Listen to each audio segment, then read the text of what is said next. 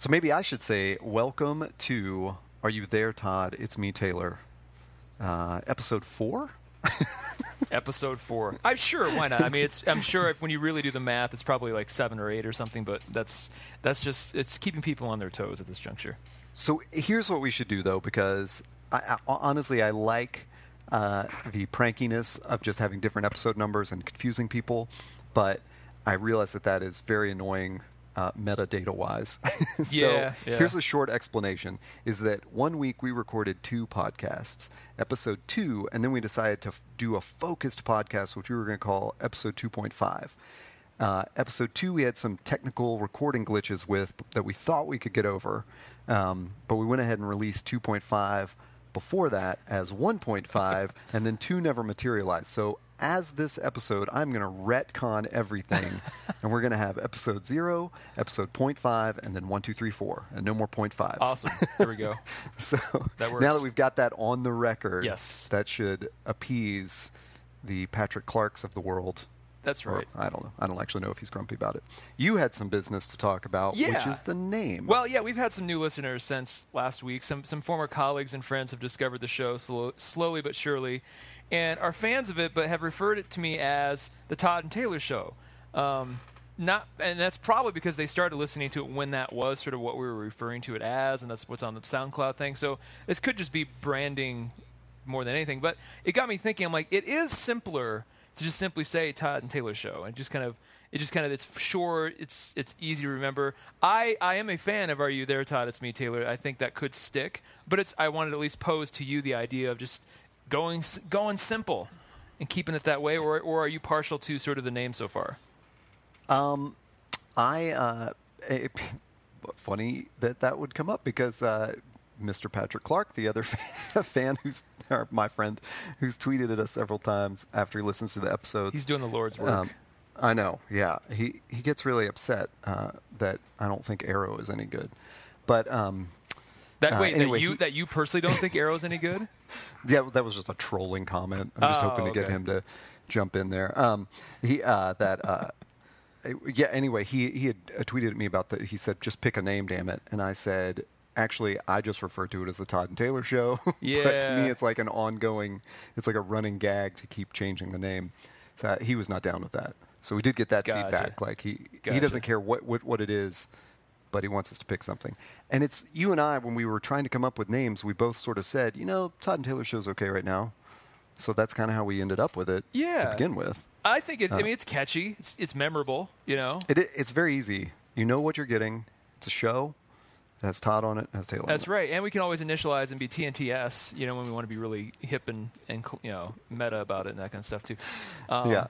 I like that. Let's just stick with that for now. Todd and Taylor Show, and that way, it's easy, and we can always have an episode or even like a section eventually titled "Are You There, Todd? It's me, Taylor." We can save that for a special use because I feel like I think as we're getting into a groove, I feel like we're getting to a point where we can start titling individual episodes certain things, or have certain kind of shout-outs titled with titles that have come up in previous discussions. So maybe we just that'd be great. Let's just stick with that. So from this point on, Patrick, it is the Todd and Taylor Show for the immediate future, for the near future, for the far future, until better name comes along, I guess. Cool. Yep.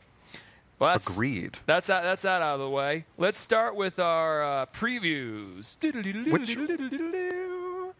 which were pretty slim pickings this week. I don't know if we were just uninspired. You mentioned that you saw Inside Out and that you were inundated with previews, so you're kind of burned out on them. Yeah, inundated with previews for animated movies that all look the same. And then maybe it's just because I'm older and I have been watching a lot of Alejandro Jodorowsky stuff lately, which is completely not kid-friendly at all. But it just kind of like my brain kind of shut down after I was just like, okay, another one. And that's where we are right now. So yeah, there's not really much, and to be honest, like we're kind of in the middle of the summer movie season now. So a lot of the stuff we would be previewing is either happening or has happened, and we're kind of not to that next wave yet of announcing like fall stuff.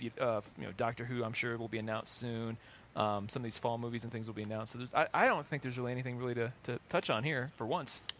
True, and I'm I'm fine with that. I mean, what are you looking forward to this summer? I should say. Maybe that's kind of a preview. Yeah. So I mean, as far as movies go, definitely Mission Impossible. Rogue Nation is out there, and strangely enough, I have kind of run into a group of people on IO9. I thought I was kind of alone in the world, still liking Mission Impossible movies, but there's a good chunk of people on IO9 who have today I discovered are just as much fans as I am. Tom Cruise's personal shenanigans withstanding.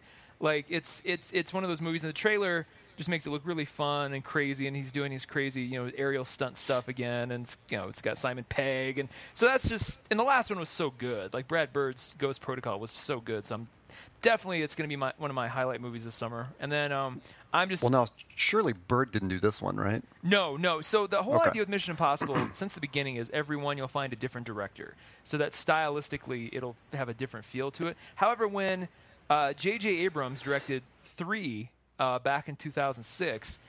He stayed on after that as producer. So the 2006 and then Ghost Protocol and then it looks like this one all kind of feel like they're part of the same thread.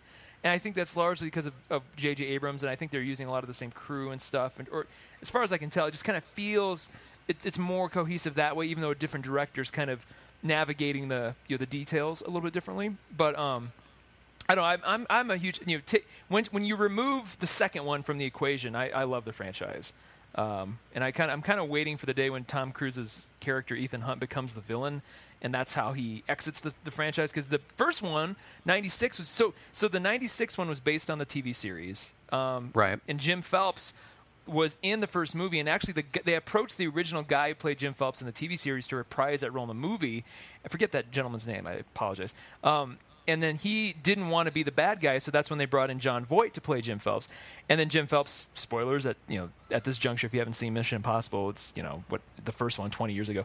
Jim Phelps ends up being the bad guy at the very end, and it's kind of, and it was sort of like one of those like how can that be? He was the hero of the series. So for Ethan Hunt to become the bad guy eventually after all this time is kind of a compelling, interesting thing to me, and they've already sort of gerrymandered Jeremy Renner into it, and he fits in now, and so I feel like there's an ecosystem that can carry on without Tom Cruise if they ever needed it to, but it's kind of become Tom Cruise's only successful vehicle at this juncture too, so I'm sure he's not really ready to exit yet. Anyway, really looking forward to that, and then obviously I'm looking at probably the end of August, early September, Doctor Who comes back in a major way, so that's everybody's kind of eagerly awaiting that first big preview or first big announcement, teaser, trailer kind of thing with all the new footage. Yeah. So no Terminator Genesis. We established that last week for you. You're not really interested in that. I mean, if there's a night and I'm just bored and stir crazy and slightly intoxicated or inebriated, then maybe it'll happen. But at this juncture, it'll be an Amazon rental for sure. Right. Yeah, I mean, I guess I know I'll see it. I will see Ant-Man. I won't see Terminator, but Ant-Man for sure. Possibly Fantastic Four. Oh, you know what? I am going to see Fantastic Four. I wasn't gonna, but then I keep seeing little recuts of the teaser or the trailer that are compelling to me. The dude from House of Cards is in it, So is Rooney Mara, right? So 2 House of Cards alumni. Wait, not Rooney Mara, Kate Mara. Kate Mara. I knew who you were talking about, though. Are they related at all? They are sisters, as a matter of fact. Are they really? Yes. They don't look like each other very much, I don't think. Oh, but they do, I think. Really? I think so. Rooney Mara and Kate Mara are wow. I'll have to go look that up later. Yeah. So yeah, I'm looking for. I'm not going to see unless Ant-Man just blows everybody away, and it's Guardians of the Galaxy again, and it's just undeniable. Then I'll see it. But at this juncture, that'll probably. I'll wait for your review first, and then. Okay. Then we'll see. I don't think it's going to be Guardians of the Galaxy. But I'm worried, man. I have seen some interesting things. Marvel's doing some things they haven't done before in promoting their movies, and I wonder if they're not a little nervous about what's going to happen. Like Kevin Feige is making a lot of comments to the press and doing a lot of extra sort of interviews where he's trying to basically justify the movie's existence in the Marvel Cinematic Universe. And I'm just like, that didn't even happen last year with Guardians of the Galaxy. They just kind of let that speak for itself. Man, I really wonder how Guardians even happened. Like if it just kind of slipped under their radar, and then they saw how good it was, and it was like, well, there's no denying that that's. I think they knew rule. it was good. I think they knew it was good early on. Otherwise, they wouldn't have put together that that trailer, that ooga chaka ooga. Yeah. You know, that was sort of like when I saw that, I'm like, oh man, these guys. There was a confidence to that marketing campaign that's just like, I don't see that with Ant-Man. I kind of see like a rewash of the Iron Man 1 campaign, where it's kind of like the same kinds of trailer. Like, go on YouTube when you have a chance, if you're listening, or even you, Todd, over Nashville. Like, go to YouTube and just go back and like type in like Iron Man 1 trailers, and it's eerily similar. And I just don't know if that's because they don't know what else to do with it, or again, it may be amazing. It may be the best one they've ever done, or the biggest one they've ever done. I don't want to second guess them, but it feels a little different. Yeah, I agree. I'm curious how it's gonna fit in there. Anyway. But I liked Ang Lee's Hulk, so you poor soul. Definitely not the barometer of how the fans will respond to a movie. Cool. Well, I think that's a pretty good preview wrap. Yeah. Talking about what we're doing. Let's jump into the Candy roller coaster. By the way, I went to an AMC theater for the first time in a year and a half over the weekend, and I saw it again. It was just like, oh my god! And I'd seen it online too, but like, it was refreshing to finally be like, this is the Candy roller coaster. Here it is. Da-na-na-na-na-na-na. And product placement popping up around you as you go. And it's just like, yeah, there it is. And then please turn off your phones. Again. Like added that to the end. It still has the 80s guitar and the synth music and everything. I love it. They must just have that same track, and then just every year they tweak it a little bit with new product sponsors and that kind of stuff. Anyway, what's on your list this week? Well, and it's funny because we covered this in the Lost episode, or I did, and you've got some new stuff this week. So these are my picks of stuff, and as you know, and maybe eagle-eyed readers of my blog know, that I am on quite a kick of movies in the genre that I refer to as Magic Ninja movies. Magic Ninja, yes. So yes. I have, it's one of those things that's the beauty of Netflix, where you some nights you just can't find anything to watch, and then once you watch that one weird movie that totally fits your tastes, all of a sudden Netflix has 100 of them, and you're like, where have these been? So first of all, this was not a Netflix movie, my first pick, but I saw it on HBO, so it's on HBO Go right now. Or Now. HBO Now, yeah, that's the one I have, which is 47 Ronin, starring Keanu Reeves, which claims to be an actual Japanese legend about these 47 samurai who lose a master and sort of, wander the countryside and enact revenge for their master, and restore honor to their, to house, whatever it is. So it's just we looked it up when we spoke about this a couple weeks ago in our Lost episode, and found out, was it the second worst movie? Like, it was like this thing lost like hundreds of millions of dollars. It wasn't even like we'll make it up in foreign markets or something. Like, this thing got destroyed. Yeah, it kind of set Keanu Reeves back. Was that and I forget too, is it a Warner Brothers movie? Because if it is, I don't even remember. But it's fantastic. Yeah. And I had read a review right before. Well, no, sorry, I read a review when the movie was in the theaters, and that review said this thing is like, it's gonna die a horrible death in the theater. They just knew like it's not gonna make any money, but it's great. It's fantastic. That's how I recall this review. I never got a chance to see it in the theater because it didn't last very long. So when it showed up on HBO, I was very excited. It has Keanu is fantastic in it. He plays, I believe they refer to him throughout the movie as the half-breed, which you might think is like half Japanese, half American, but it's or half English, but which is true, except that you also find out that he's also kind of half of this, magic cult of people. Oh, I didn't know. See, when you said that last time, I only thought that you meant racially half-breed, because I'm like, I thought that's a little terrible on the nose, because Keanu Reeves is sort of, he straddles ethnicities pretty well, if I recall. His what is he? I think he was Canadian, and I think his mother or father was from the Philippines, if I'm not mistaken. So it was kind of. I was a little. Well, the reason I say this is because when you said last week, I was like, wow, they're really just going there, aren't they? Cause, right. But no, it's we cast that guy because of the yes. No, but so it's it's just so well done, and it's nice. Shocking because we also found out when we looked all this stuff up that the director, I guess, wasn't really known for doing anything. I think on IMDb he had one other credit, and it was like a student film or an indie film or something. But it's really well done. Like that part of the plot is not overplayed. You just get hints. I mean, you just understand. Well, there's a subtext there, which is that he's part of this kind of secret group that, Is he one of the 47 Ronin? Is he number 44?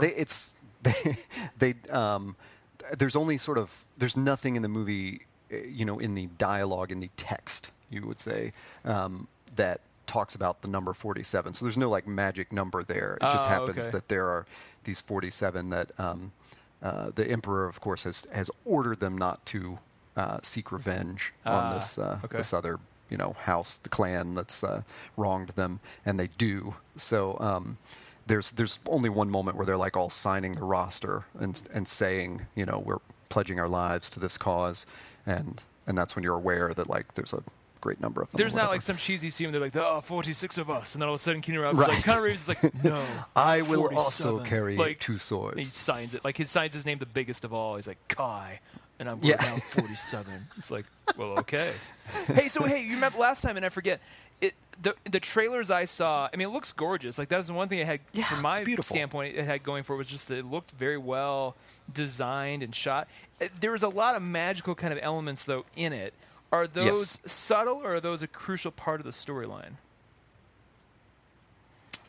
They are, I would say, crucial. Okay. It is, but it's not overdone. Okay. So I mean, so it doesn't feel like a video game where you have to like beat bosses and stuff.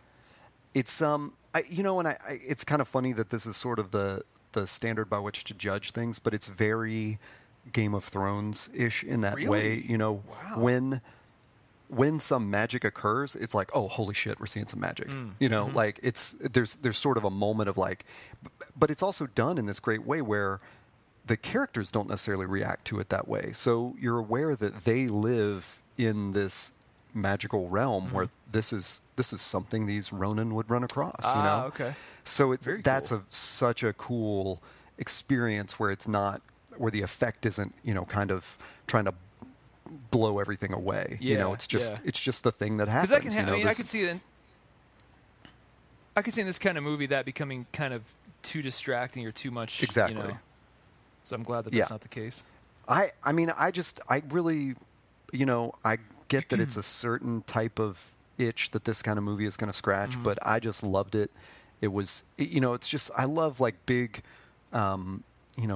movies like that with just that widescreen feeling of like there's this huge world that they're walking through, and it's just and that mixture of what's magical and what's not, and the the kind of hints of mythical creatures and magic and dragons, and plus there's tons of sword play. Nice. And it's just like really amazingly choreographed, like huge battles. I mean, just like the 47 Ronin against hundreds of other samurai or something. Is it 300-ish in that regard? Is there like the slow motion like kind of Zack Snyder-y sorts of stuff, or is it does it feel like an actual battle that would have actually occurred? That is a good question. It is very actual battle, and I think one of the reasons it appeals to me so much is when I was a kid, I went hard on so many ninja movies, American Ninja 1, 2, 3, whatever whatever those, like all those Shokusiji movies there were, and I was slightly into Bruce Lee. He was kind of like before my time, and but I just those.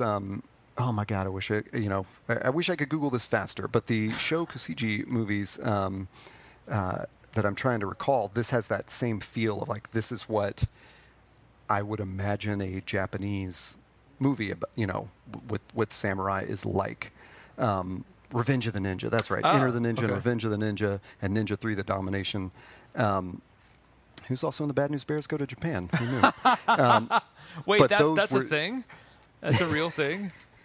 I guess So What? That was back in the 80s when that did happen. Like, I remember Karate Kid 2 was like, well, let's go to Japan now. And, like, that just kind of seemed to be the...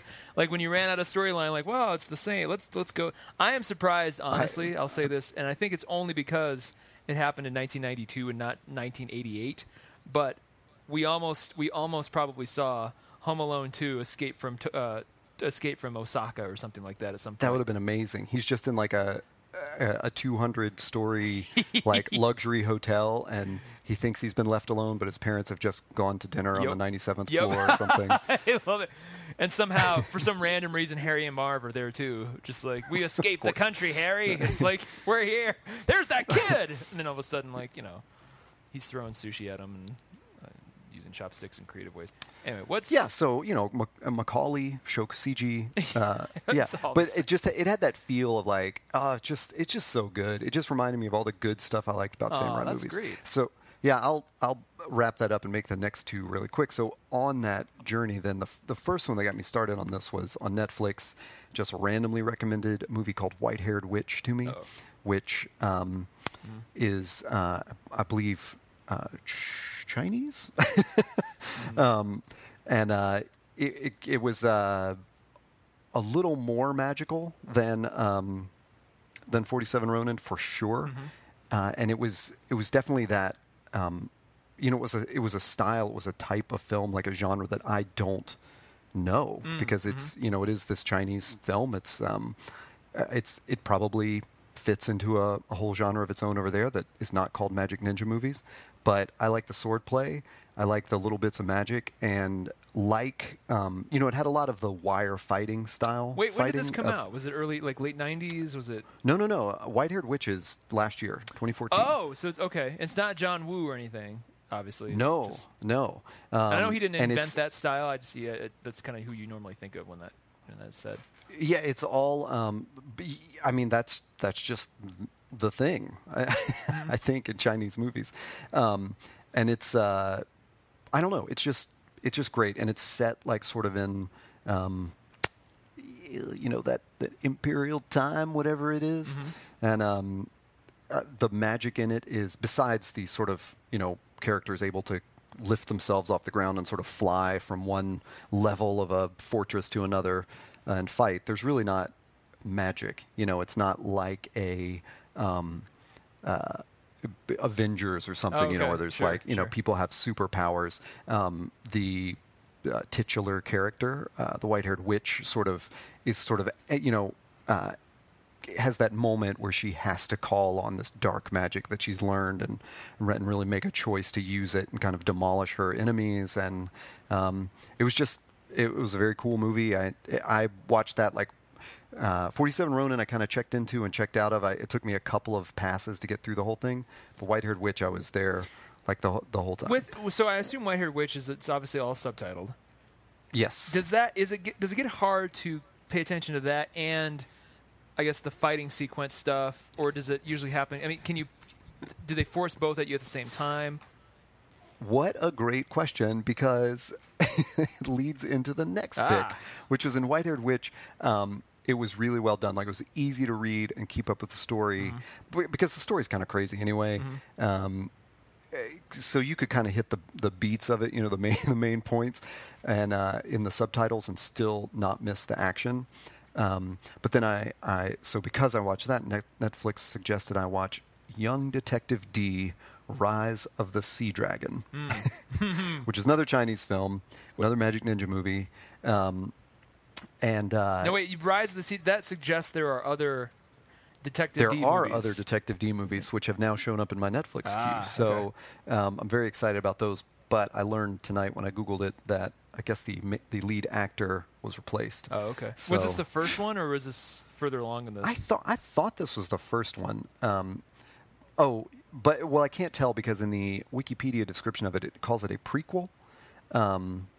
Wait, maybe if I find the release date. Oh, yes. So it did come out second, but it is a prequel, I guess, explaining how he joins the police and wherever they are. So it is opposite of White-Haired Witch in that the subtitles come very quickly. They are very long. There's tons of story to read, and it like flashes by so fast you don't even have a chance to read the whole sentence before the next sentence is appearing. And the storyline is just fucking crazy. So it's not like this one. It was even. I mean, 47 Ronin. When I say I checked in and out, it was more like I watched part of it over lunch, and then I watched part of the rest of it that night. Okay. Detective D took me like a week to finish. It's like an hour and a half long. So I kind of barely know what the story is. I ended up going back and rewatching bits of it, but when so this detective, the character in this he's as you might have guessed, a real good detective, and he, at least at the beginning when he's sort of putting clues together, they do this very cool visual style, which is almost like the opening credits to Game of Thrones, where he'll sort of envision the city and he'll see all the buildings sort of rise and where the crime happened and where the person he's chasing is, and it gives it this really cool style. No, wait, when did this come out? Is this recent too? 2013. Yeah. Okay. And it's so he. Then that's kind of the first half of it, almost I would say, are these sort of detective powers, where he's the outsider and the police force doesn't really accept him, even though he has this letter of recommendation that none of them can understand how he got it, because he's so insubordinate and stuff like that. And then there's just some pretty quickly they find a sea monster, which is pretty weird, and you're like, well, I guess that's a sea dragon.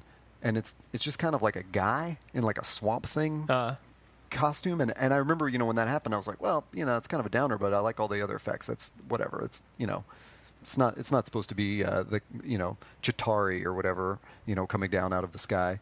It's just one dude. Yeah. But it turns out that's not even the dragon. So there's this whole sort of like subplot of this one guy that's gotten infected with this parasite that's turned him into this sea creature, and he's in love with the princess from the other clan, and they it's so that whole detour is kind of strange. They eventually meet up with the clan of gangsters who are trying to overthrow the emperor, and then at that point the actual sea dragon makes an appearance, and it is really badass. And all the fighting in that last sort of third of the movie is there were just incredible like sword fights of combining digital effects and the wire fighting, and just these cool shots of it must have been made for 3D, because there's so much like head-on action where like a million throwing stars come at a guy, and his sword sort of multiplies in his hand so that there's 20 swords that can deflect all of the throwing stars and stuff like that. And do you think that's why they threw the dude in the suit at you at first? Because you're like, oh, we'll get your expectations lower, and then we'll show you the dragon for real, and it'll just knock your socks off even more. Or do you think that? Well, it's so weird when you watch a foreign movie that's definitely like in a style. You'll go on one of those detours, and my kind of American instinct is always to go like, well, that's a terrible way to tell a story. Yeah.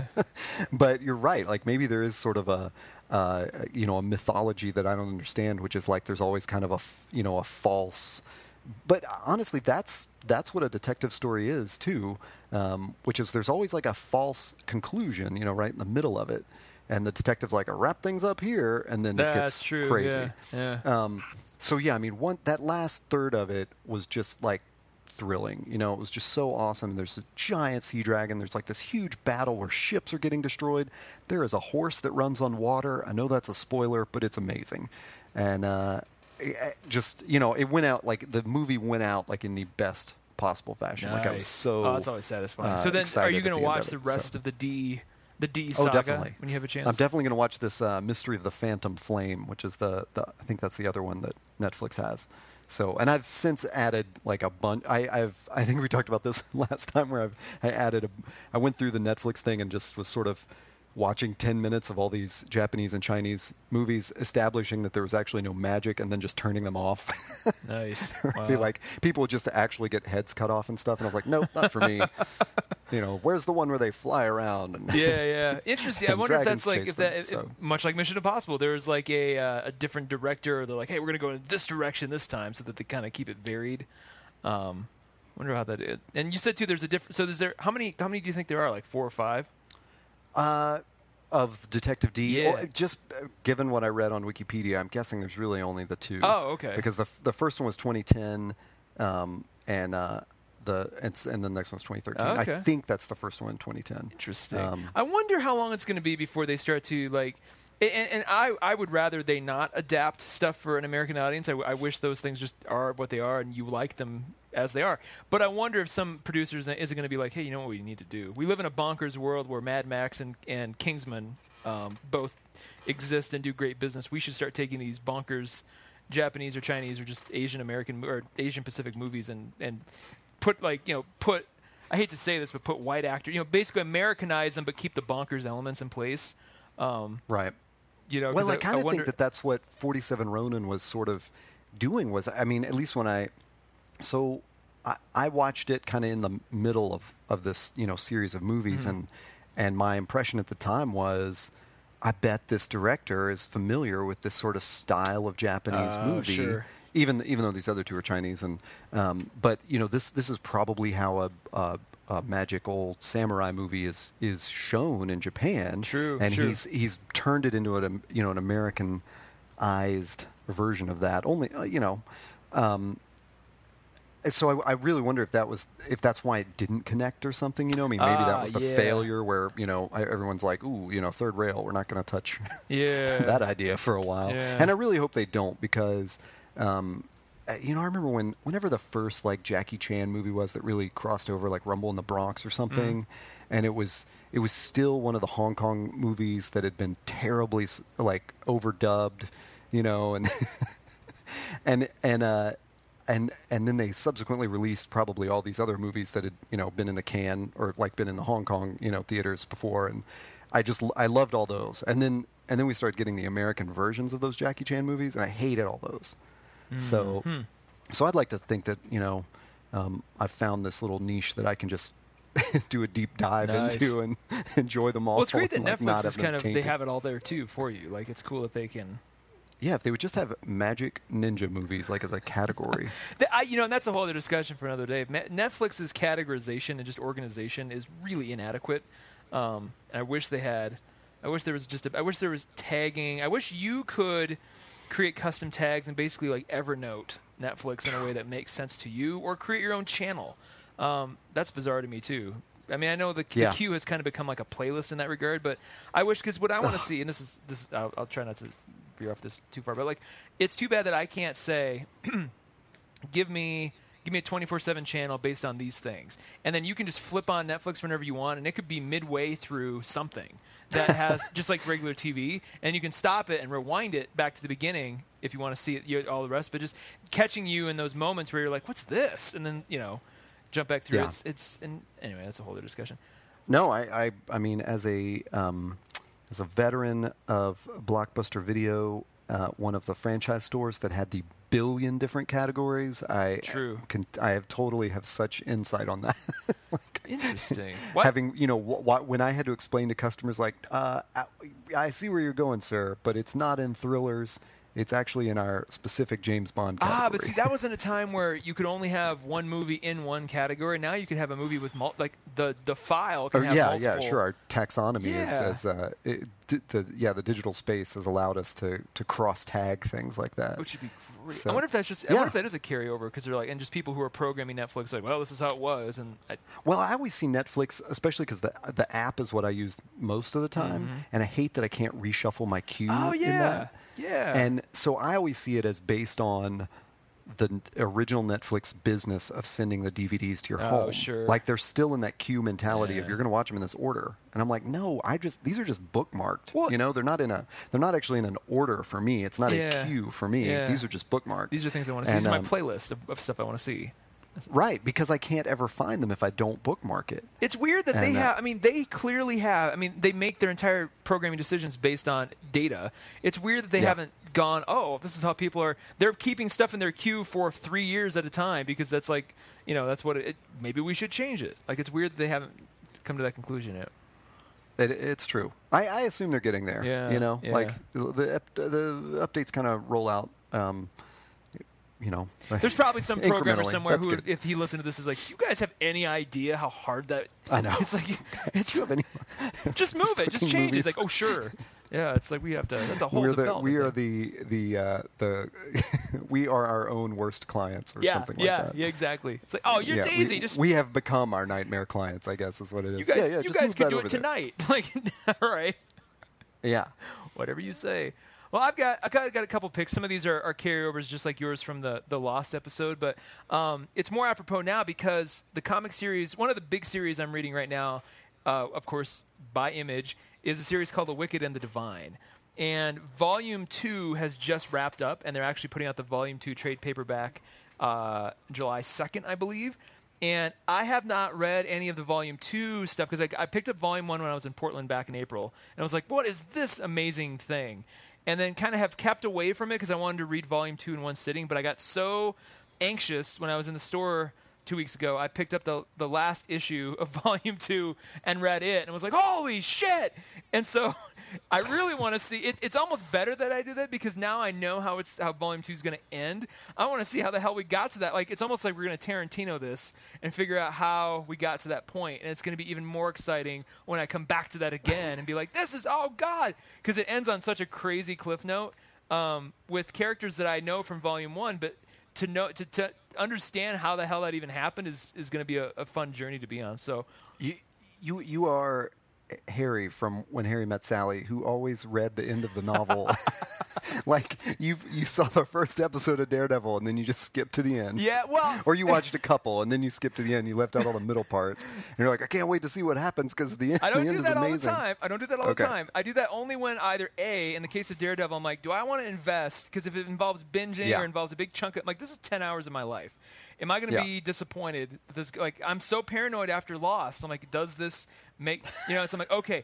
And then now the journey of getting there is going to be fun. And knowing too, like, as you're watching that journey, like, oh God, this is where we're headed, and this is going to lead to that, and it almost makes it better for me in some ways. And then if it's not that, I just get super duper anxious because I'm like, well, I don't want to go buy every issue. I want the TP.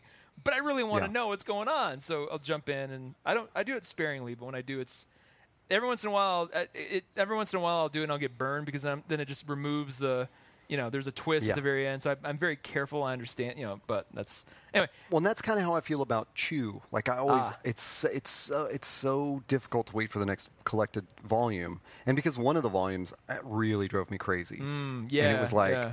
And then after that one, it was like, I'm sure if I'd been reading the single issues, it would have been, I would have kept up with it. I would have been like, no problem. But after this, I can't remember which volume it was, where I thought like, the story's kind of off course. I don't like this. I waited a while to pick up the next TPB, but when I did, it was so rewarding, because it sort of tied up those ends. And so if I'd snuck ahead, it would have reassured me, but it didn't. So. Yeah. It's sometimes a leap of faith. I totally, because again, when you're especially a trade paperback is essentially binge watching a season of shows, just a little shorter. So you don't want to I don't want to invest the time if I'm going to be disappointed, and B, I don't want to, if I love this thing already, I don't want to suddenly retroactively have buyers or fan remorse, if you will, for where they're headed. And it's just there's all these kinds of things you want to keep balanced. So it's just one of those things. Anyway, go out and grab it if you're a fan of anything Image. It's a fantastic little fantasy sort of drama around a series of teenagers who are basically reincarnated gods. And I think we discussed this in one of our last Image fan episodes, but they come back to Earth. Every I think, is it every 90 years? I forget all of a sudden. They're reincarnated again, and then once they can be real people who then are once they manifest as gods, there's sort of a transformation that occurs, and they're imbued with all the memories and powers of that god while still sort of remembering their real life. But then once that happens, they have 2 years to live, and then they die. And so you're dropped into the latest incarnation, and there's a murder mystery, and you get to kind of see how these gods live out in the public, and they're pop stars, so there's some of that element to it. But the murder mystery thing kind of kicks into high gear, and it really starts to it's amazing. They're making a TV show out of it too, so it'll be fun to see how they cast it. So definitely grab that. Another comic series I'm reading right now, also by Image, is one called No Mercy. And it's super fun because it is this. I shouldn't even say. I don't even want to say too much. And I wish they didn't telegraph there's a twist right in the first issue that happens that they telegraph right on the front cover, and I wish they hadn't, because if they hadn't done that, it would have blown me away even more. But even if you're reading it through, the pacing, the drama is amazing. But it's about these kids, these sort of overprivileged. I think it's like late high school, early college kids who are on this bus trip into Mexico to do some volunteer work, essentially. And it goes through all the culture of millennials. And just what they, what you see. And so a lot of the dialogue blurbs are like text messages and tweets and Facebook posts and all this kind of stuff. And then something happens about midway through the first issue that just takes the whole story in a completely different direction. And all I'm going to say is that these kids have to survive in a major way. And it just goes, it goes from this like fun little these kids are going to go and, help build the school or whatever it was that they're going to do. And then all of a sudden it changes into something completely different. It's not sci-fi. It is purely grounded, real stuff. But it's just so, the art is cool. It's drawn very storyboard. It's very episodically, so it feels like you're almost like watching a show. So grab that one. They're on issue 4 now, I believe, of No Mercy. Well, and that's always so interesting when a comic book does real life. Yeah. And not superpowers or sci-fi or something like that. Well, and I had to make sure I had to go to because I caught this and I just grabbed it kind of on the off chance that because the art looked different and cool, and I was like, this might be fun. And I kind of flipped through the first few pages. I'm like, oh, this is kind of a different thing. They're really trying to show you the millennial communication method here. And then I saw that twist. I was like, oh god, I got to keep this. But then I was kind of concerned. I'm like, is there some alien or some demon going to show up? Because that's gonna. But it doesn't. It's just very. What would happen if these kids who depended on technology no longer had that anymore? So it's kind of a Lord of the Flies thing going on. Yeah, Lord of the Flies meets Castaway meets The Hatchet, if you remember reading The Hatchet as a kid. Oh, God, no, I didn't. Pretty cool. And then my other one, and this is a new one. I just a friend gave it to me as a book over Christmas, and I'm a big Kindle fan, so Kindle finally had it for $4. And I grabbed the book Ready Player One. And I'm a little late to this because this came out a couple years ago and everybody else has read it. But I started it last week, powered through it, and finished that yesterday, actually, and was very, very satisfied. It was given to me as a gift because I love all things 80s, and my friend thought that I would love all the 80s references. That was the one thing that bothered me the most. Was all the heavy. I mean, it was so overbearingly heavy-handed in all the references that eventually I just had to start fast-forwarding through. Once I kind of got into the rhythm of how long it takes him to, ramble on and on and on about how much he loves movies and things, I kind of just started fast-forwarding through because it really stood in the way of the story at one point. And then eventually, after about I would say once he got 3/4 of the way through, like the last fourth of the book. And it's fun. Kindle always gives you can look at page numbers, but I always use the percentage thing. So once I hit 75%, the rest of the book was like almost pure story and was incredibly satisfying. So what's the basic plot of it? How does it take place in the 80s? So you haven't read it, correct? No. Okay, so it's future. And I'm only aware of it in that I've seen the title appear in sort of from sort of geek blogs and stuff like that. Well, they've greenlit the movie. Spielberg is directing it, and it's the licensing implications I can't even imagine. Warner Brothers is probably going to spend 2 years just on that alone. But it's a future dystopian book, so it takes place about 15 or 20 years from now. Oil has ran out, and society is kind of pre-Mad Max, kind of starting to sort of collapse. There's a lot of strife and stuff. And in the middle of this, it's basically around this time, around the mid-20 teens, virtual reality has become really, really, really good. And it's weird because what Microsoft is doing with their VR stuff and what Oculus is kind of trying to do too. Like, we're almost there now, but there's this company that kind of emerges, like a very Apple-esque company that builds this thing called the Oasis, which is this virtual reality platform, if you will, that you can create worlds on and characters and stuff. So over the course of 15 or 20 years, this Oasis has existed and has become like this global obsession. So what people do on their phones and on the internet now, everybody will do in this virtual world then. It's kind of the ultimate realization of what Second Life wanted to be, but just was way too ahead of its time. Like the technology and just the immersive kind of stuff wasn't there yet. So this shows you like virtual worlds and ultra high def photorealism. There are like things like haptic suits and gloves that give you like a really good sense of being there. People invest in these giant rigs that help them like even like walk around in 3 dimensions and stuff. So it drops you on this character named Wade, who's this high school kid who his mom and dad died, and he's living with his aunt in this trailer park, and they stack all the trailers on top of each other into these towers to save space because everybody's migrating into the cities for work because you just can't travel or drive around as efficiently as you used to. And this whole thing kind of kicks off when one of the original founders, like the Steve Jobs of the company who created the Oasis, passes away and reveals that he has hid an Easter egg in the Oasis. And whoever finds that Easter egg will get his entire. He will will them his entire fortune, his entire control of the company, and basically the deeds to the Oasis. Okay. And so like it kicks off this whole global manhunt for this Easter egg, which is very expertly hidden. That goes on for about 4 or 5 years, and everybody kind of just gets bored with it and gives up because nobody has found. There are 3 keys that you have to find. Nobody's found anything, and kind of the novelty's worn off.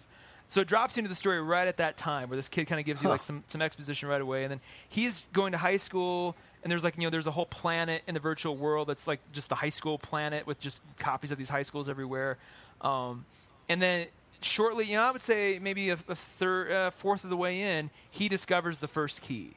And all of a sudden, the entire world's like, "Holy crap!" Because everybody kind of thought it was a hoax, and there wasn't, or it was just so impossible that no one would ever solve it. He finds the first key, and then everybody comes out of the woodwork, and you find out there's this corporation who also wants to do it, and they're trying to kill him, and trying to find anybody who can help them do it, and it becomes this big kind of geeky thing. But along the way, the guy who hid the Easter egg, like one of the original creators of the Oasis, he made the whole thing about his life and his obsessions, and what he loved because he was a teenager in the 80s is 80s stuff, like late 70s, 80s stuff. So the whole thing is so everybody who wants to go find the key, like there's like an entire subculture of people who devote their time and hobbies and just their lives to finding the Easter egg and finding the keys and everything. So they have to immerse themselves in the lore of this co-founder, and they have to watch all the movies for clues and listen to all the music, and by extension they themselves become obsessed with all this stuff. So this kid Wade, every 2 pages, he's like, I went and found my AC/DC album circa 1978 and listened to and he'll go to the writer or the author will go to such an extent to describe in vivid detail scenes from Buckaroo Banzai and Back to the Future that it's amusing at first, but then it just gets really, really tedious.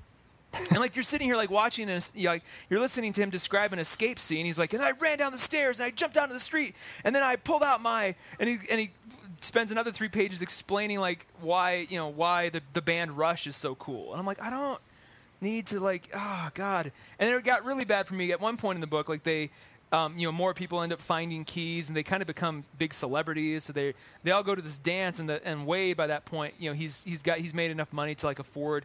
Virtual goods in this world are expensive, and actually the company that invented the Oasis makes all their money from everybody trading and buying in the virtual stuff. And so well, he buys in-app purchases. Exactly. Oh, it's like that taken to its absolute extreme. And so he rolls up on this dance in the virtual world in his DeLorean, which is also part Ghostbusters car, part Kit from Knight Rider, part Buckaroo Banzai car. I'm just like, okay, enough, dude. I get it. I get you love the 80s. I get it. And so you kind of have to. I mean, other people might be less forgiving or more forgiving than I am, but I eventually decided to start fast forwarding through a lot of that reference stuff just to get to the story, which was really compelling. And there were some really cool moments. It ends kind of predictably, but really, really satisfying. If you're a geek at all, or if you have any kind of love for video games or just any kind of thing, if you're a child of the 80s at all, definitely pick this up. And I would say pick it up before the movie comes out, because there are certain things I don't see how they're going to be able to do. They're either going to have to cut it in the movie or consolidate it quite a bit to make it fit. So the book's going to give you kind of that wider swath of good story stuff. But it's just really fun. One of those books, I haven't powered through a book that fast in a while, so that was kind of satisfying too. Well, that's cool. Yeah. And I found out when I Googled it, that this is the guy that wrote Fanboys, the movie. Yeah, I didn't think about that. Yeah. And also learned that he announced 10 months after it was after Ready Player One was published, that there was an elaborately hidden Easter egg in the book. Oh, Jesus. And they gave away a DeLorean to the person who found it and completed an 80s video game quest. Oh, my God.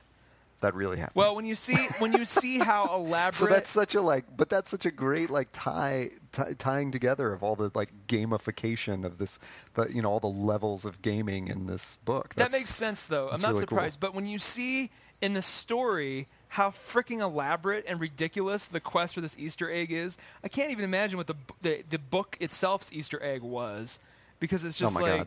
And you're sitting here going, because you're trying to, the Wade character is sort of your avatar, and you're a reader's Sure. avatar into this world.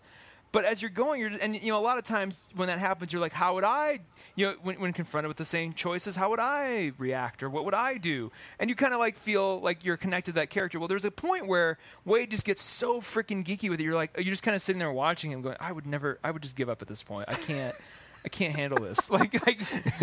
It's so at that point you become me playing video games. Yeah, probably. I'm just like, whatever, man. I have to sit here. Yeah.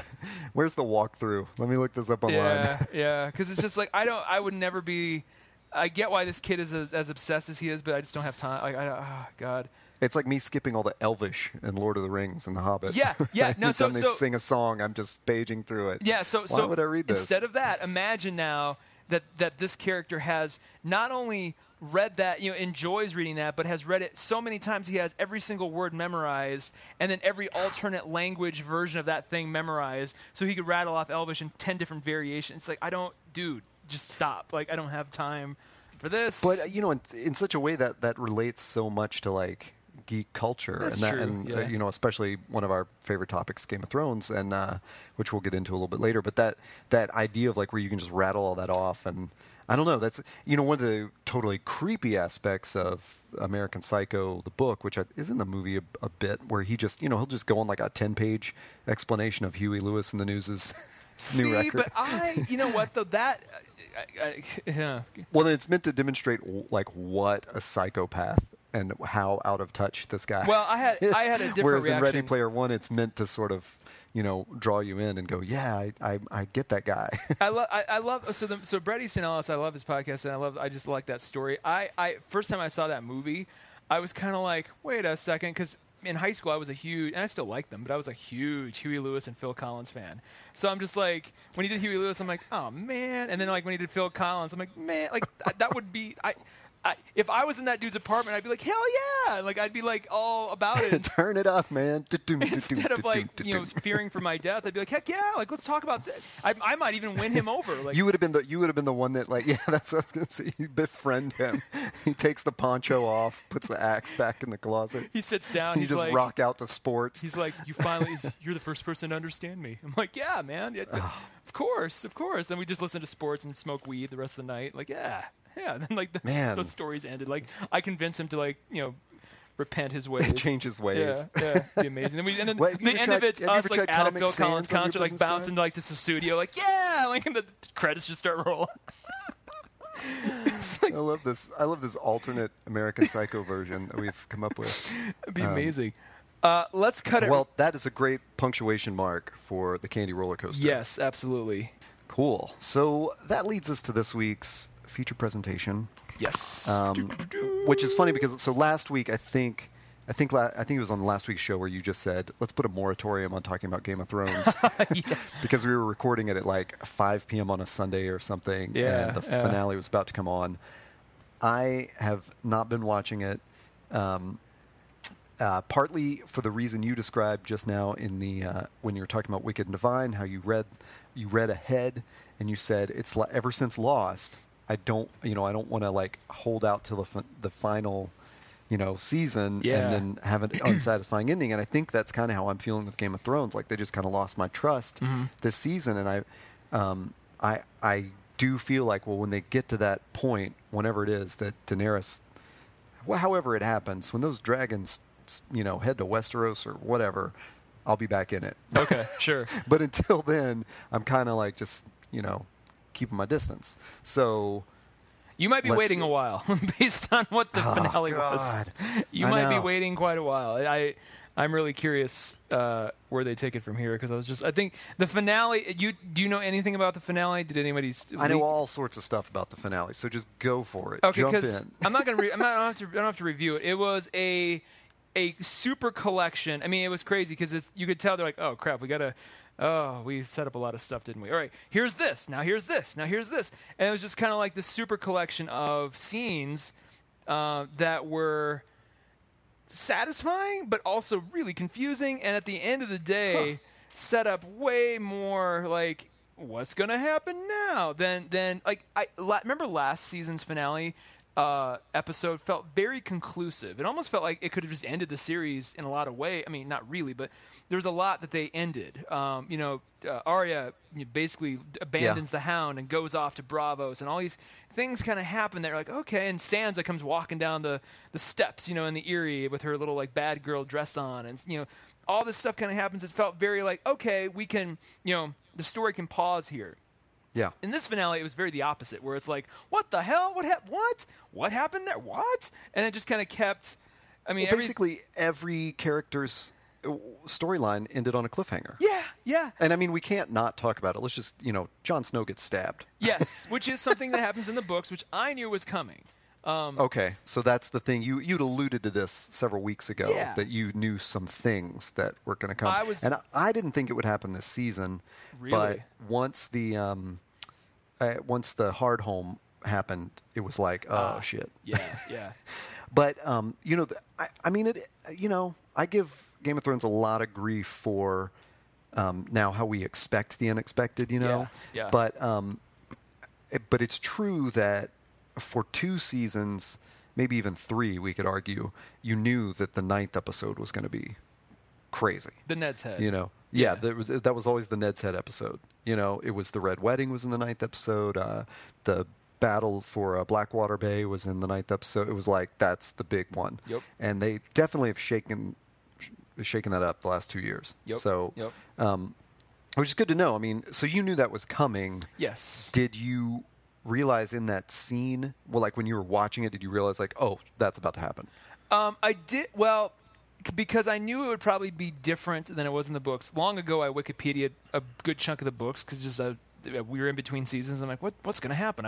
And I was more curious too, like what did the books lay out, because I knew they had started to cut characters and things. So I'm like, what are we missing?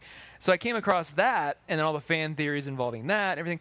So I knew it was coming, and I'm like, it's got to happen. I honestly thought it would probably happen in episode 9 and not 10 because of and I thought if it happens in 9, then maybe they end the season with the answer of what happens to Jon. Like, is he really dead? Does the Melisandre do something to him? Like, I thought that would be the cliffhanger. Poor you. Yeah, well, and so it's like so that happened. I thought the way they did it in the show made more sense than the way it happened in the books. Because they've been building and escalating this whole like Night's Watch is not very happy with Jon Snow thing. Even his little manservant Ollie's been like just giving him the evil eye, the stink eye for a while. So when Ollie ends up being the one, spoilers, that like betrayed, basically is his Judas, so to speak, and brings him out to be killed. Like that was kind of the moment where I'm like, as soon as he walked out there, I'm like, oh man. And so it was just shot really well, executed really well. Pun intended. So yeah, that was cool. What I did not expect, and what was a total there were 2 big things that were total like, what? One, and this is not a book thing, so there's no way to see this coming. Theon and Sansa decide to just jump off the freaking Winterfell wall to what looks like certain doom. Right. And especially because we had in episode 1, season 1, freaking Bran fall off a similar height, and everybody thought he might have died, and he lost the use of his legs. So I'm like, here they are, and they made it a point to show you, like the camera kind of panned up the wall. You're like, look how high they are. And oh, by the way, we just pushed somebody else off the wall like 2 seconds ago, and she completely died. So even though these guys are jumping into what looks like snow, it's probably not going to end well for them. And Sansa just made this whole point about saying, if I'm going to die, if this is just going to keep getting shitty for me, I'm going to at least go out on my own terms. So it was kind of like one of those moments of like, well, here we go, Reek. And by all accounts, they probably died. I mean, I'm sure they didn't, but like it left you basically thinking, oh, well, they jumped to their death. I don't know how else this could end. Well, what a terrible end to Sansa's story. Exactly. Like, she doesn't get to exact any revenge on any of her captors or tormentors.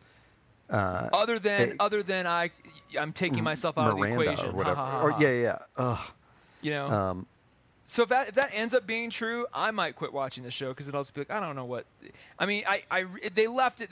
They left it in one of those ways where like you didn't see them land. You didn't. They kind of they jumped past the camera and the camera just kind of stayed where it was, and you never heard like anything else. So by all accounts, they're still alive. There's gonna be some wackadoo explanation for how they survived or what happened to them. Sure. And it might even be such that both of them broke a leg or something. They get hauled back into the castle for more torture, and then it's going to be just even worse. You had one more point. I don't know if it was about Sansa or just the episode in general. But yeah, so hit it. So Sansa and Theon or Reek rather, or kind of my one sort of WTF moment. My other one, which isn't as obvious, and the one I kind of bitched about on Facebook was this whole season, and you may have dropped out for some of this, but this whole season Peter Baelish has been kind of going behind the scenes, and he was summoned to King's Landing after he hooked Sansa up with the Boltons, and Cersei's like, you better go take care of both. Stannis is coming, and the Boltons are acting out. Like, go back, take care of both of them. And he's like, I'll go back to the Eyrie and bring my army, and we'll, basically promising to put a rest to all that. And secure Sansa for her, even though I'm sure that's not what he really wanted to do. So I had every notion that what we're going to see is Stannis going to attack Winterfell, the Boltons kind of rallying their troops, and then all of a sudden, like frickin' Theoden and the riders of Rohan, the soldiers of the Vale were going to come storming down and just wipe both of them out and take Winterfell and install Sansa as the Wardeness of the North, and that would be like the moment you're like, holy crap, this, even though Sansa went through a bunch of bullshit, she's got a whole region now to govern, and now it's on her. I was so convinced, even to the point where they showed Stannis, they showed his, what remained of his army after most of them abandoned him after his batshit crazy burning of his daughter. Like, they showed him rallying his men together, and then they're like, I don't think we're going to have a chance to do this after all. And they show in the distance the massive amount of guys on horses coming towards them. I'm like, oh, it's them. It was the Boltons. And I'm like, okay. And then Littlefinger wasn't mentioned once. The Vale never showed up. I don't know where they are. And I was just kind of like, really? After all that? Like, it would have been incredibly satisfying or even interesting. And more importantly, it would have satisfied the story thread you set up for Baelish for that to happen, and it would have given all the people who were so fed up / sad / frustrated by what happened to Sansa some closure, and that she's got something to do now. That's not just be tortured, like she's got some vindication finally. None of that happened at all. So I was just kind of like, okay, and that really sort of, I was so expecting that. That to not have it happen it was really kind of a big letdown. And then I read your blog post. I'm kind of like, yeah, man, maybe. Well, the blog post you're referencing is, I swear I'm really not trying to troll. This was just kind of the culmination of the thoughts I'd had over the 6 episode I watched, and then the comments coming from talking to you and my girlfriend and everything that had filtered in, and Pardon me. And I read this article in The Verge by A.D. Robertson called "Game of Thrones Became Its Own Worst Enemy, and I Need to Let It Go." Mm-hmm. And I went, yeah, and I kind of synthesized all that, and I thought, and I think we've brought this up. Maybe we didn't bring it up on the podcast before, but I find myself with this question of like, well, is Game of Thrones actually any good, or is it? Is it like like a horror movie where people are addicted to the kind of adrenaline rush of surprises? Mm-hmm. And I guess what's so, part of it is me trying to examine, like, Jesus Christ, I've spent so many hours, invested in this show, and I'm not I don't fanboy like that, Yeah, you know? yeah. So it's weird to me that I kind of resisted it. When my friend Meg told me to read the books, she was reading the first one. She said, you'll enjoy it. And I was like, I don't really like, I haven't read fantasy literature in a while that I've liked. And she said, no, it's different, and I gave it a chance and got hooked. And so after reading A.D. Robertson's article and agreeing with this, she describes like a similar thing about reading the books and getting all invested in them, and then finding out that really what she's invested in is not the story but the lore. And she calls herself a lore hound. Did she Did she get the World of Ice and Fire book then? That is basically just that? I don't know if this writer did, but my friend Meg does have a World of Ice and Fire. So, I mean, we've talked about that when I had like separate book discussions on my blog. Meg and I it was basically just the two of us commenting back and forth, and so she definitely has that. And but that to me is like such a perfect example of. I guess the argument I make is that some of these things that happen in the how do I want to describe this? It's when I get upset about contradictions between the show and the books, it's a lot of times it's because it's like, no, that's the lore, that's the history of it. And then the other thing is from those books, because there are so many, just hundreds of thousands of pages of like, of different stories in between the cliffhangers in the books, that you lose the story, and you realize, like, I'm just reading lore. All I'm reading is like history that's occasionally exciting, but it doesn't really have a narrative, because George Martin keeps setting up a cliffhanger and then not resolving it for hundreds of pages, or even in that book. Yeah. You know what I mean? It's like how Theon just disappears, I think, in book 2, and didn't show up until like book 5 or something, and you're like, by that time you're like, who cares? Yeah. Like, I'm not even, as the other really insightful critic I cite in my blog post is the Hulk, in the guise of Film Crit Hulk, who is I don't know who it is, but it's the guy who writes in all caps in the voice of the Hulk, and he made some great points after he read book 5, and that's basically it. Like, I mean, that Theon, he makes this Theon point, which is just absolutely on point. By the time Theon shows back up in the books, because they've waited so long, because Martin has, there's no us or them or whatever, you don't even care that he screwed the Starks over, because at that point the Red Wedding's already happened. Sansa's already married Tyrion, I guess, at that point. It's like, dude, we are so far away from this. Yeah, well, it's weird much worse things have happened to the Starks. From what now. I understand, too, in the books, like, and instead of just kind of cutting that cord loose, he'll double down when you've come back to that character again and introduce like a slew of new characters related to them. It's like, oh no, here's why they're still important. It's which is the Reek story exactly. It's like, all of a sudden he shows up in these chapters called Reek, and you're going, who is this? And then it's, there's like layers of Reek. Like at one point, that's right, because they don't reveal it right away in the books, do they? Right. The chapters aren't called Theon anymore; they're just called Reek, and so it takes you a minute to figure out, like, oh, that's Theon. Yeah. And it's so my general argument is, like, when the show follows those cues from the books, it's just getting us lost, and especially after hearing the reactions.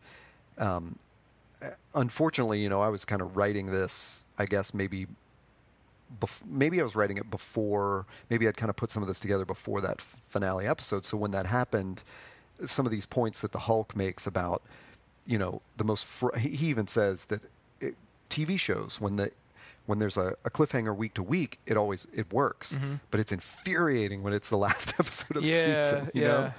And I don't mind one or two, by the way. I don't mind a cliffhanger that's like, ooh, but as long as it's not, something that requires immediate closure. Because when you come back to that again in the next season, you want to know, but it's the so much time like a year has passed, so it loses its immediacy and it loses its punch unless it's more of a generalized cliffhanger, like like Daenerys rising out of the fire with dragons around here. Right. That's a good cliffhanger because What you're a like, hook. you're like, clearly there's gonna be more story involving this, but holy shit, like what? Like that's, and I guess that's not really a cliff. I mean, it is kind of a cliffhanger, in that what's gonna happen now, but it's not so necessary that it requires an immediate. Yeah, I feel like everything we saw last week during the finale was cliffhangers that require pretty immediate follow up. Like it's just gonna be weird to come back a year and be like, oh, that's right, that happened, and you just won't have that sense of needing to. It's like I'm trying to think of a good. I'm not gonna have a good analogy for this, but it's like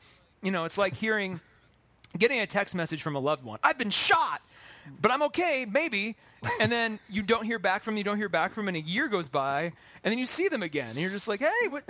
You got shot, right? And they're like, yeah, I got it. It's fine. And you're like, oh, so you're curious, but it's just sort of like that. Oh, that happened. That's right. It just it messes with your head in that way where you don't know, your expectations aren't quite aligned. Do you think though, going back to your blog post and just your thoughts on this, do you think the weaknesses of this season, and probably from the looks of the casting of next season, more or less more of the same, do you think that the weaknesses are because books 4 and 5 were also so sort of disjointed and meandering and just not focused? Well, I wonder too. So I mean, when you think about it, oh God, another time I should have had this information right in front of me. Because let me tell you this: the way they're casting next season, what we all assumed was just a jettisoning of the Greyjoy storyline. Looks like it's going to happen next season now, with the Theon's uncle and all of that. Like Jesus. I don't know how or why it's going to be as boring and plotting as the as the books are, as the Dorne storyline, which I'm like, we could have done without that. Clearly, like we don't need that, any of these things. Well, you honestly, and I love when we do this because we have like an idea of what we're going to talk about, and then you just made me think of a whole slew of new stuff, which is like, think about it. So one of the things I pointed out in the blog post where I was just rambling at this point was we heard when everyone got into Game of Thrones, we all heard the legend of like, well, George Martin had been approached many times over the years about making this into movies or a movie or something, and he just kept saying, you're not going to, the whole point is this vast world and this long legend, and it's not going to work in a movie. Yeah. And when Benioff and Weiss came to him with the series pitch, and they were clear like readers who knew some stuff, like they'd figured out some the parentage of Jon Snow and stuff like that, and he it was like he could trust them with this long thing. So in my blog post, I kind of went, well, let me fantasize for a second about this being 3 movies, and I loved getting into that and thinking like, oh, it'd be so badass if it's like, they're 3 movies that are tied together by the overarching story of, fire and ice, the winter coming and the dragons restoring magic to the world, but also the 3 movies are kind of separated. Like the first one only takes place in Westeros, and we never see Essos, and we never see Dany walking through the desert and all that crap. And then it's only in the second one that you meet Daenerys, and it's like, oh, holy crap, So anyway, I was just kind of fanboying at that point and thinking of that. Anyway, my point being, if we think of that history, when Benioff and Weiss came on and started shooting, Martin would have been pretty far into writing book 5. Yes, especially because book 4 and 5 were written at the same time and then split. Well, were started. They, oh God, I don't even know what's. Well, 5 came out, so the events take place concurrently. Sure. And when book 4 came out, Martin told everyone, like, it may even be in the preface to the book, where he was like, this one was a pain in the ass, and I had to split it into 2 books. So book 4 is kind of like the characters that we all hate. Yeah. Because he split it into sort of areas of the world, and then book 5 catches up with those events, like takes place concurrently and then moves beyond them.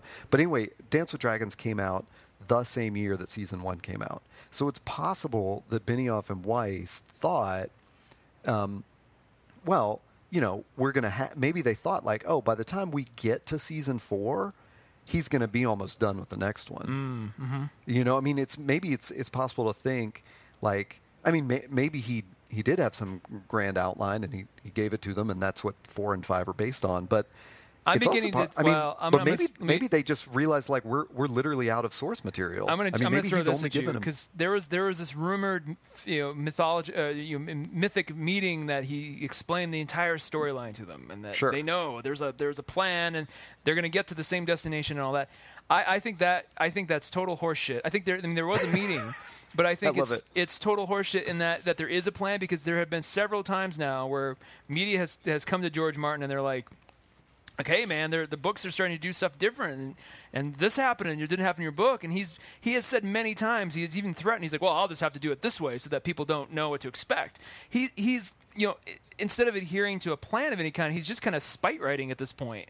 Well, I have heard him make that comment, and also then, like, whether it's in a different interview or something, followed up with, he, sort of like he understands the problem with that. At least at least from what I've read, it seems like he goes, well, I want to do that so it's unexpected, but I also realize like I shouldn't change things just because people have guessed who John's parents are.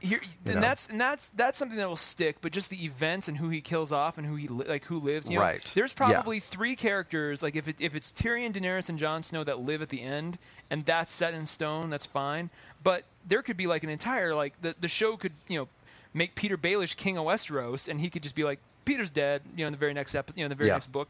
Like that could just be a whole. And I'm thinking like I feel like he's almost inspired to do this just because everybody now, like he went from a world of fans who are like, when's the next book coming out? You better happen soon. Like basically putting him in a misery situation, a Stephen King's misery box, if you will. To now all of a sudden that plus everybody going, hey, on the show this happened, and in the show they're doing this on the show. I can almost see him going, well, you know what? I'm going to do it this way, just so that he doesn't feel even more trapped by this. It's either going to be that, or he's just going to stop. He's going to be like, you know what? This is the last book, and I'm going to wait 20 years before I do anything else. I can't. Oh my God. I feel like we're in this weird situation now where the show's still trying. I think a lot of the stuff people are complaining about in this last season of the show is stuff that was clearly in the books. Plotting, storyline, or just things. A lot of people, as soon as Jon Snow bit the dust, are like, what? And I'm like, that's a book thing. Like that's clearly a loyal book thing that they. And a lot of that stuff in the finale was very much, Arya getting blinded and all this kind of stuff is book stuff. That people didn't like. So now Benioff and Weiss are in this weird conundrum where they have to, and especially because HBO is breathing down their necks, going, "Hey, man, you guys said 7, but we want 10 seasons." And I think, oh really? Yeah, I hadn't heard that news. And there's talks now that they have negotiated. Season 7 will be an AMC kind of a thing where they split it into 2, so it might be Jesus Christ, season 7 part A and season 7 part B. So it's technically that's just 2 seasons. Yeah, really season 7 and 8. So they're doing that while they have to, figure out. They're probably going to stall if they're going to bring in the Greyjoys in next season. They're probably stalling to let Grimm put out the next book is either close to done. So they're in this weird spot where they're like, well, we have to still take the useless book stuff that no one likes and invent our own stuff which nobody likes anymore. And I really wonder if we're in this. I'll be really curious to see what the quote unquote ratings are for season 6's premiere in general.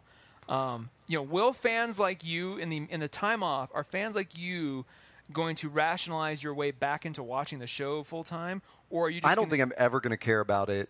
Whatever, like something would radically have to change for me to give a shit about watching on Sunday nights again, because I'm just sick of watching something on Sunday night that frustrates me so much, and that being the ritual. Yeah. It's like it's over, and then I sit there for the rest of the evening going like, well, damn it, I got to watch like 4 episodes of Parks and Recreation just to get that out of my head. I love feel how that's okay the about the world. Cleansing of the palate, like the comfort food of television. Yeah, exactly. Let's watch Chris Pratt bonk around and be crazy. But I mean that's I don't, I just don't even know. I don't get that. Like, I don't feel that people abandon it. And it's funny because a lot of the stuff that I read, a lot of the grief, except for the Mary Sue, props to them for sticking their guns and just not covering it. But a lot of the grief I read about after the Sansa episode, where people were like, "I'm just sick of this," from professional writers covering the show and explaining like this is a terrible, device for women, or however, whatever your feelings are on that. Like all these people grieving about it, but those are still the professionals that get paid to like continue writing about the show. So I kept seeing their reviews every week.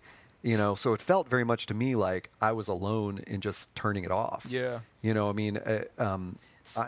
Everyone around me was still watching it. So I don't really think that that's a movement to stop watching it. And, I was aware when I wrote that blog post last week, like, well, as part of my motivation, like I'm trying to get people to stop watching it with me so that like we can talk about something else on Sunday nights.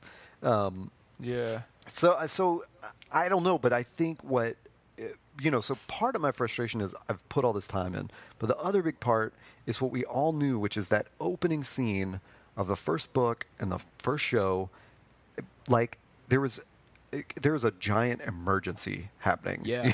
Yeah. Like there is a climate change cataclysm coming.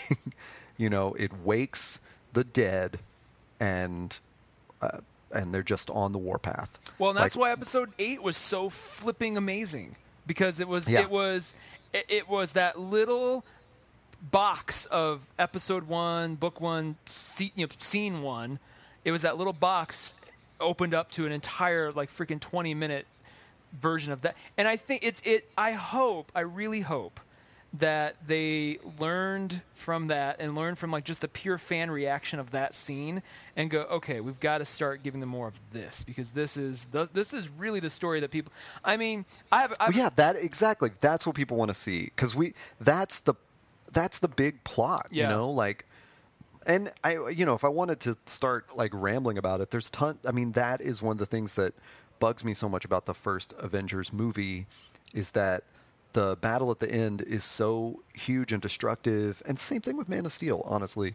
And it's like, but actually what was interesting to us were the characters and stuff, and then you've kind of half-assed this battle at the end that really should have been like the main, thrust of the plot. And I just hope that Game of Thrones isn't just tacking that onto the end. Well, you know what got me really nervous, just in general, was and I think a lot of book readers too are like, what? Because in the books you haven't seen what happens to Stannis' army yet.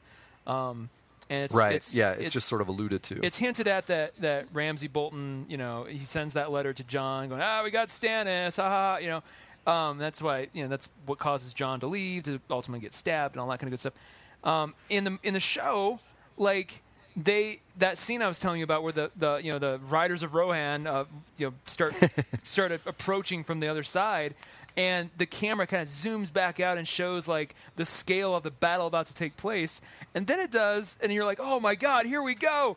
And I'm not even kidding you. It does a Monty Python. Like they should have just had like the freaking.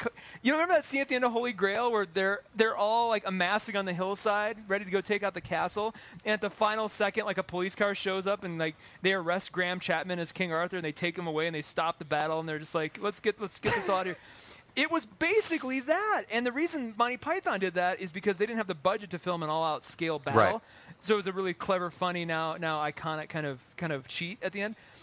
Game of Thrones basically did that, and they showed you like this battle about to take place, and then no joke, it jump cuts to the battle is now over, and Stannis is like limping around the battlefield with like maybe a couple extras dead on the ground, and I'm like, so it happened? Like wait, what? Like, and it was very, you're just like kind of, I had to rewind it because I'm like, did my app like glitch and jump ahead and I just miss like 10 minutes of amazing like choreography? No, that's exactly how it happened. I was just like, really? I was going to ask you about that, in fact, because I wanted to compare it to one of the most frustrating moments of the series to me, which is whatever damn battle it is that Tyrion's in when he meets up with Tywin's army, and he literally gets like clonked in the head as they're going off to battle, and then he comes to being dragged through the battlefield full of dead bodies. Yeah, and it's forgot like, about that. I can't believe you assholes built up this huge battle like this. And then you just knock him out. Plus, it doesn't give him any credit that he had in the books, which is so frustrating. It's just one of those other things where it's like, man, I know that the viewers already like this guy, but turning him into like a comic moment when in the books, it was like, it's tough. Yeah. I mean, although I'm going to be he's the half man and he's out there like in a battle fighting people. And maybe he gets knocked out in the books too, because there's a bunch of battles in the books where it just, it's sort of the chapter opens with the army returning or something. And you're like, well, what the hell, man? I'm going to be way more forgiving about that than you because having not read that in the books, I don't have an attachment to a certain narrative. And the show, Tyrion is your POV character for that moment. And when he gets knocked out, it makes sense for you not to know what happened because he got knocked out. Now, you could say he got knocked out for stupid reasons, whatever. But you get knocked out. It makes logical sense in just the terms of how it's what you're being presented. With Stannis' thing, Stannis is your POV character. So when he sees this giant army coming at you, and then all of a sudden it just jump cuts to him, you're like, we didn't get to see our POV. How did this happen? Like, where did this come from? So it was very like if Stannis had gotten knocked out, or if he had if a giant wind had blown up and you couldn't see what was going on, or I could see maybe it making sense. But it literally cut from him going to no swords clashing, and he's just like, the battle was hard. It's over now. And I'm like, what? How? That could have been an entire. And maybe the justification was we just ran out of time. We just ran out of money. The Hard Home episode took all our budget away. Whatever it was. Then if that's the case, don't even tease it. Just have it happen completely behind the scenes. We don't even. It's just told. It's just talked about. And I wonder honestly too if that would have been a better cliffhanger. Which is just you see that shot and then that's the end of that, and you never find out until next season. I would have loved that. Then the whole I wonder about that because as I understand it, as not having watched it, there's another cliffhanger which is did Brienne kill him or not? Yes, correct. And it's like, for God's sakes, that doesn't have to be a cliffhanger. No, I don't understand why that of all the deaths in the series. And honestly, that's one of those other problems of we now expect the unexpected so much so that, like the Hulk put it, we're just waiting for the other shoe to drop. Yeah. And George Martin and now the showrunners are just, I'm again quoting the Hulk, taking a proverbial dump on the concept of drama. Yeah. Like there's no build up to it. And it's like all these cliffhangers, the Arya blindness, who believes that? Yeah, who believes that she is totally blind for the rest of the series? Oh, clearly. I just feel like that's like nobody could even. We don't even believe the bad things that happen because it's like, No, unless it happens on, as many people are prone to say, unless it happens on camera, unless we see Stannis' head get chopped off, which that was firmly implanted in the DNA of the show when Ned Stark was beheaded in front of everybody. It's like this happens now. Let's kind of and reiterated later when Arya meets the Brotherhood without banners, and she asks Thoros of Myr if he can bring back her father, and he says like it's a problem because he doesn't have a head anymore. And it's like, so you kind of get it. Like if like there are limits to this resurrection power. So if we saw Brienne actually chop Stannis' head off, then like, well, Melisandre can't bring him back. Yeah, it seems but like they've left us with all these cliffhangers, like where no one believes Arya's dead, no one knows if Stannis is dead or Arya's blind, and no one believes that Jon is dead. Yeah. That just seems to be the prevailing sentiment, is that like, it's a fake out. Well, and Jon being Jon's resurrection could be any number of things. Obviously, as the fan theories will have us believe, he could be warged into Ghost, he could be Azor Ahai, he could be actually one of the theories, the lesser love theories that I actually like, is that he'll be some kind of White Walker human hybrid and be able to basically control the white the whites. And that could be cool too. Let's start to kind of put a pin in this though, because I think what this is all leading to, for me, is and this season has kind of, and especially this last episode, have really sort of in my head it made me start to think, are we going to get to a point where, very much like Lost, our expectations now for this massive battle between Dragon and, like, it's all headed towards the wall. And, are we going to get to this point where what that ends up being is so underwhelming or is built up for so long that it's never, no matter what they do, it's never going to satisfy, and they're just completely effed either way. Is that where we're headed? Have they set themselves up for the biggest letdown ever? I wonder. I mean, there's definitely been like a kind of a personality disorder going on in the show, where I think for a couple of seasons the political intrigue was so much more interesting to viewers than the coming disaster of winter. And now it's sort of like flip flopped where I just don't know. I still don't get that. Like the show is but it's not like the show totally flipped and now they're presenting like the big buildup of Fire and Ice. I could be totally wrong. Maybe Fire and Ice is like Peter Baelish, finally getting that clerk position at Howland Reed's castle or something. Yeah. I mean, I have no idea. Like, it'd be so stupid. And I'm the idiot that's like, no, of course it's the winter coming down and the dragons are going to be the only thing that fights it. I just don't know. I guess that's the other thing is parts of the show are just so well done and so tonally consistent, but when you start adding up the overall narrative that we thought was headed in, we thought that the big thing was winter is coming, and we're just not, I mean, I hate to say it, but that might, if this had been last year, I'd be like, oh, you're crazy. That they're clearly, that's where they're headed at now. I'm kind of like, I don't know, man. It may not be that. I'll tell you what, the only thing, the one thing that will completely satisfy me and probably everybody else and completely right this ship forevermore is if the Ned's Head episode of either next season, preferably next season, or season 7, if there's going to be a season 7 part 1 and part 2. God, please don't do that, HBO. If the Ned's Head episode is the freaking Night's King has the Horn of Winter and the whole wall falls down, and then it's like, holy shit! Now if the Ned's Head episode is the entire wall starts to collapse because the entire White Walker, if the entire Whites and White Walker army is assembled, it's millions, millions of dead people strong, and they show up, and you're like. Because think about this, we already saw the battle between the Night's Watch and the Wildlings, which is pretty epic, pretty well done. You can't get much more epic. I mean, we can't just see that again with a bunch of whites, zombies trying to climb the wall and fall down, and like the only way for that to be more interesting dramatically is if they just get rid of the wall. And there has been that long rumored, if you go to message boards or if you're a reader of the book, like you'll know what the Horn of Winter is or rumored to be.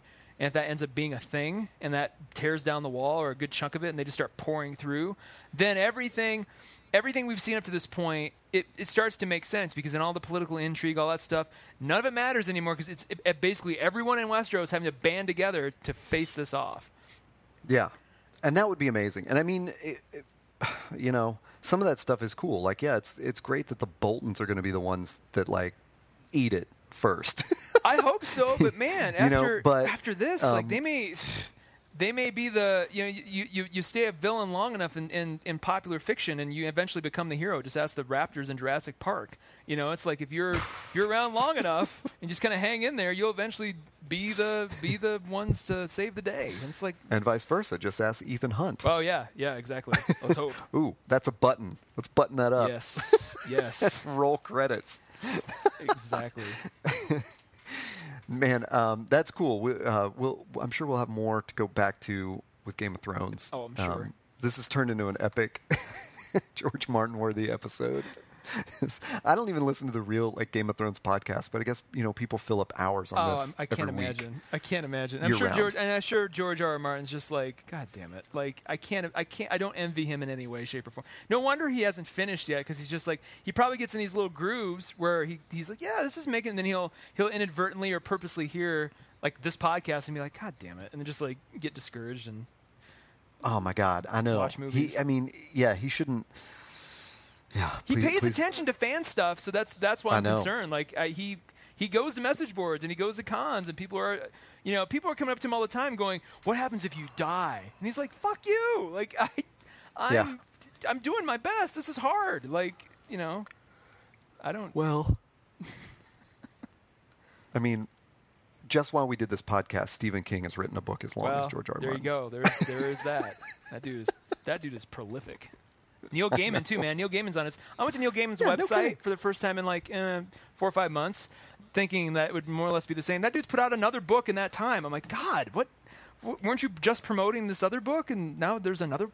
I wish I was that prolific. Anyway, speaking of being prolific, you got a blog. You want to promote it? Sure. Go to heytade.com, which is where we post these episodes. We also post them on SoundCloud. And what I keep forgetting to mention every week is if you go to heytade.com, please go down to the bottom of any page and subscribe to my weekly email recap, which would be really cool. And then you don't even have to like listen to me throughout the week or check in with the blog. You'll just get a nice email on Friday morning. It'll tell you what you missed. It'll have a link to this podcast, and you can listen from there. I can personally and I'm on say Twitter it's an awesome email. At HeyTade. At HeyTade. Well, thank you. Yeah, it's fantastic. It is. I hate to say this, it is a great time saver. So that you can read. No, I'm approaching the blog as though it is a mini magazine that I put together every week. Yeah. And there's just one thing per day, hopefully. And so it's like that's helped me out. Is like, my week kind of runs like Saturday to, wait, is that right? Saturday to Friday? Mm-hmm. And Friday the email goes out and it wraps up those 7 posts. And it's like, okay, on to the next one. Yeah. Well, I'm at Taylor Trask on Twitter, TaylorTrask, and that's pretty much that's kind of the only thing I promote from right now. I've got a business and stuff, but I would rather interact with you all on Twitter. It's fun, so find me there. Cool. And yeah, I guess until next time. We love the Twitter. All right, that sounds good. Now we have a week to think of whatever next week's episode will be. I would like to. We should jump in next time and do our. I'm anxious to do this Lord of the Rings Hobbit thing because we have such, as we've established before, we have such different frameworks from which to discuss that could be. I mean, I'm intensely curious about your thoughts on things. Yeah, that'll be cool. And it'll give us a break from the Game of Thrones stuff. So I like the moratorium on Game of Thrones. Until next year, Game of Thrones, we'll close the book on the Game of Thrones. Yes. And until next week, we are Tade and Taylor Trask. All right. On the Todd and Taylor Show. The Todd and Taylor Show. We'll have that theme song any week now. Exactly. All right. Bye-bye.